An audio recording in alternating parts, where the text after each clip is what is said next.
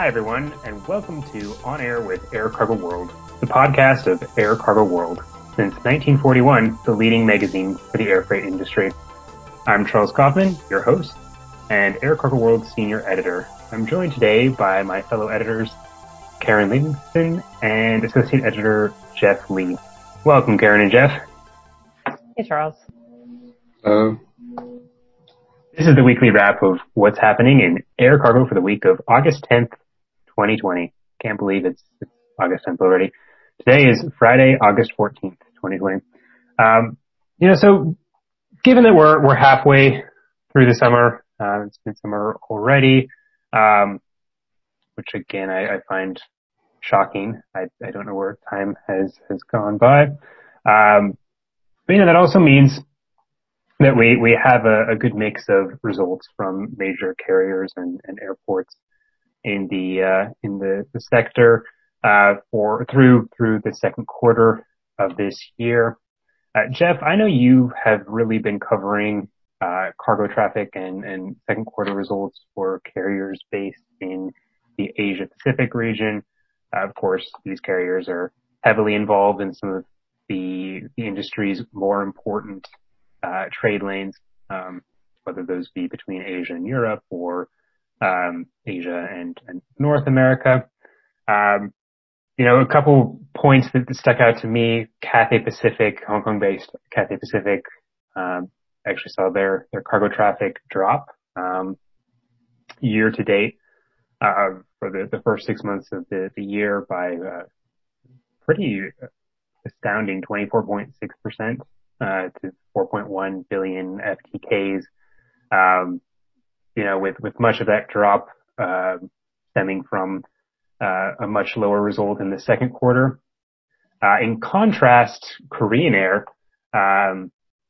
saw traffic growth during the same period, with cargo traffic up 17.3% to over 2 billion FTKs. And so for the first time in recent memory, Cathay Pacific actually looks smaller and performed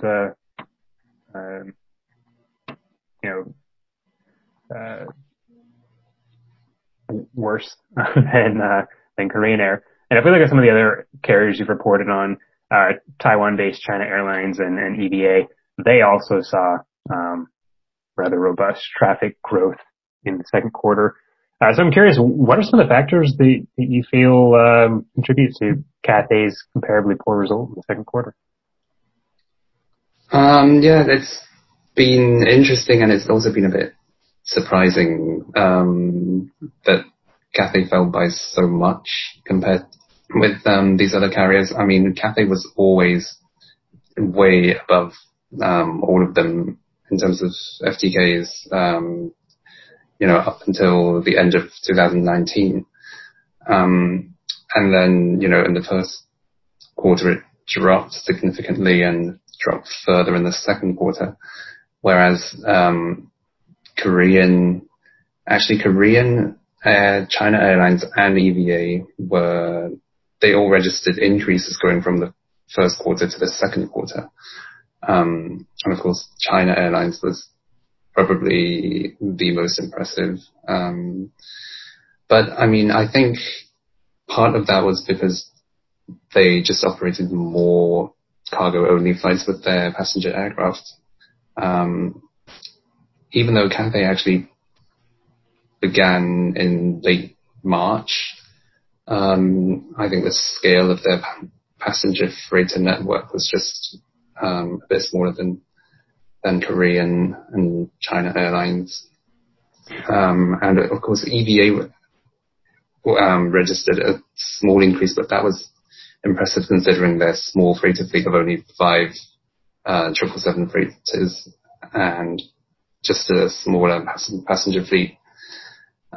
So, I mean, although Cathay from September, interestingly, will have a new cargo director, and we'll see whether having a senior management member devoted to the cargo business, how that will affect their their air freight business in the third and fourth quarters. All right. So you mentioned the willingness of some carriers to reconfigure aircraft, passenger aircraft as freighters or for cargo only use. So do you think this Cathay's result, does it speak to kind of their expectations for recovery of aviation in general? I mean, are we seeing, kind of how these varied expectations have played out? Actually, yes. On that point, interestingly, Cathay, Korean, China Airlines, and China Airlines, none of them reconfigured their passenger airplanes in the first or second quarters. Cathay only reconfigured 2 starting in July, and Korean it will soon have a reconfigured 777-300, but not yet, and certainly not in the second quarter. And neither did China Airlines. So the reliance of all these carriers on their freighter aircraft is still pretty significant. EVA did reconfigure 1 777, but again, given the relatively smaller fleets, I think it's impressive that they still managed an increase in FTKs. Yeah, that is impressive with 5 777s. So we've seen varied results in terms of traffic performance. Looking at second quarter cargo yields, were they more uniform, or did they also vary across the board from carrier to carrier? There were some variations, but I think generally this was perhaps the picture was less divided, and they weren't the only ones. I'm sure most airlines around the world would have registered increases in cargo yield simply because of the amount, the capacity crunch, and the limited capacity everywhere, basically. And so that's why cargo revenues increased by quite a bit for everyone, including Cathay. But it wasn't enough to offset that loss that they had on the passenger side. And let's not forget, Cathay was already facing other kinds of difficulties even before the pandemic. All right, thank you, Jeff. And I'd like to shift gears now and look at some of the commodities that are moving by air. Pharmaceuticals are obviously an important vertical for air freight year round, and have been for some time an important focus. But increasingly so, vaccines are coming into the spotlight, particularly as the world prepares for the first COVID-19 vaccines, or prepares for vaccines that hopefully will come. So Karen, you've been following the space quite closely, with UPS prepping freezer farms for a potential vaccine. And then you also have, you've covered some other carriers, such as Airbridge Cargo, that are regularly shipping vaccines and are preparing for the COVID-19 vaccine. I'm curious, why is it that you think UPS and ABC think they're going to see a share of potential vaccine shipments? Right. So, kind of like you implied, this will be something that we hopefully can look forward to in the future. Obviously, vaccines are still in development, in countries all around the world. Airbridge Cargo was kind of interesting. They recently moved some yellow fever vaccines for UNICEF, and it's definitely the impression that they're kind of signaling that they are prepared to move these vaccines once they're available. And just like UPS, it's important to be ready once something is available for distribution around the world.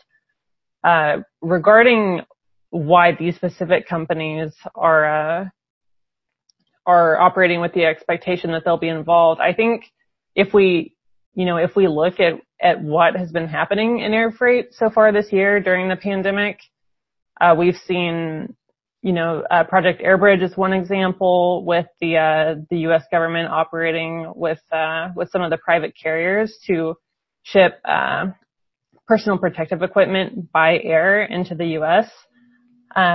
Even before that, there were shipments, since China was hit earlier than the U.S. There were shipments by air of PPE into China. So because of the quick shipment timing that is needed to kind of get this equipment where it needs to be, I think it's fair to expect that air freight is going to play a large role once vaccines are available for distribution.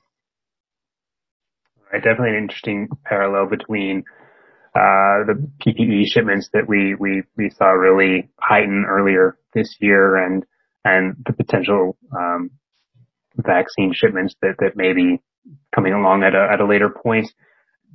Karen, do you think air freight will have sufficient capacity to handle these vaccine shipments if they do materialize? I mean, that's kind of been the question of the year. How much capacity can we get out of the air freight market?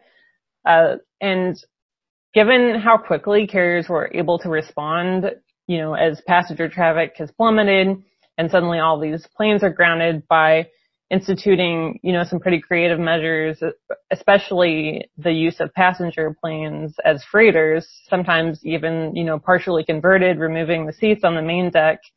I think it's pretty likely that these carriers are going to be willing to adapt their planes and their networks to kind of transport these vaccines. I'm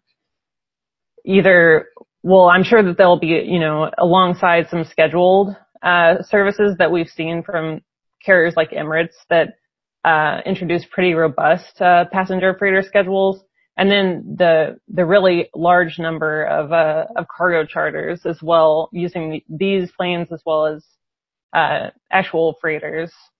So I think that, of course, it's likely that there will be an ongoing capacity crunch, but they're going to definitely adapt their networks to increase capacity as much as possible. Right, so it's definitely something the industry is going to be watching closely as some of the trial vaccines come into play. Shifting gears a bit, we have a major election coming up in the United States, and Karen, I know you've also spent a bit of time looking back at campaign finance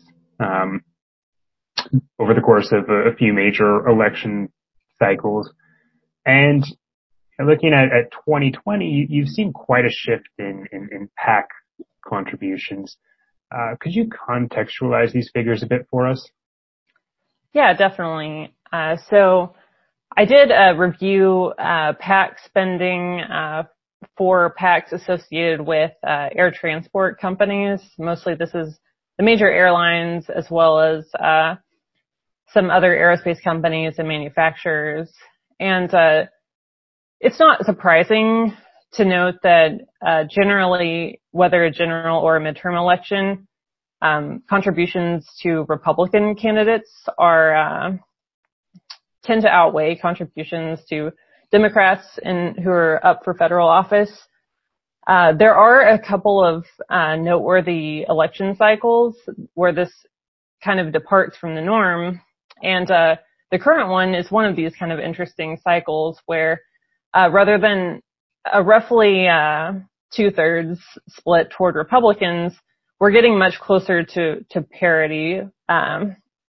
So before this recent election year, 2020, it had been a decade since we saw Democrats with as large of a share of PAC contributions as they're seeing this year.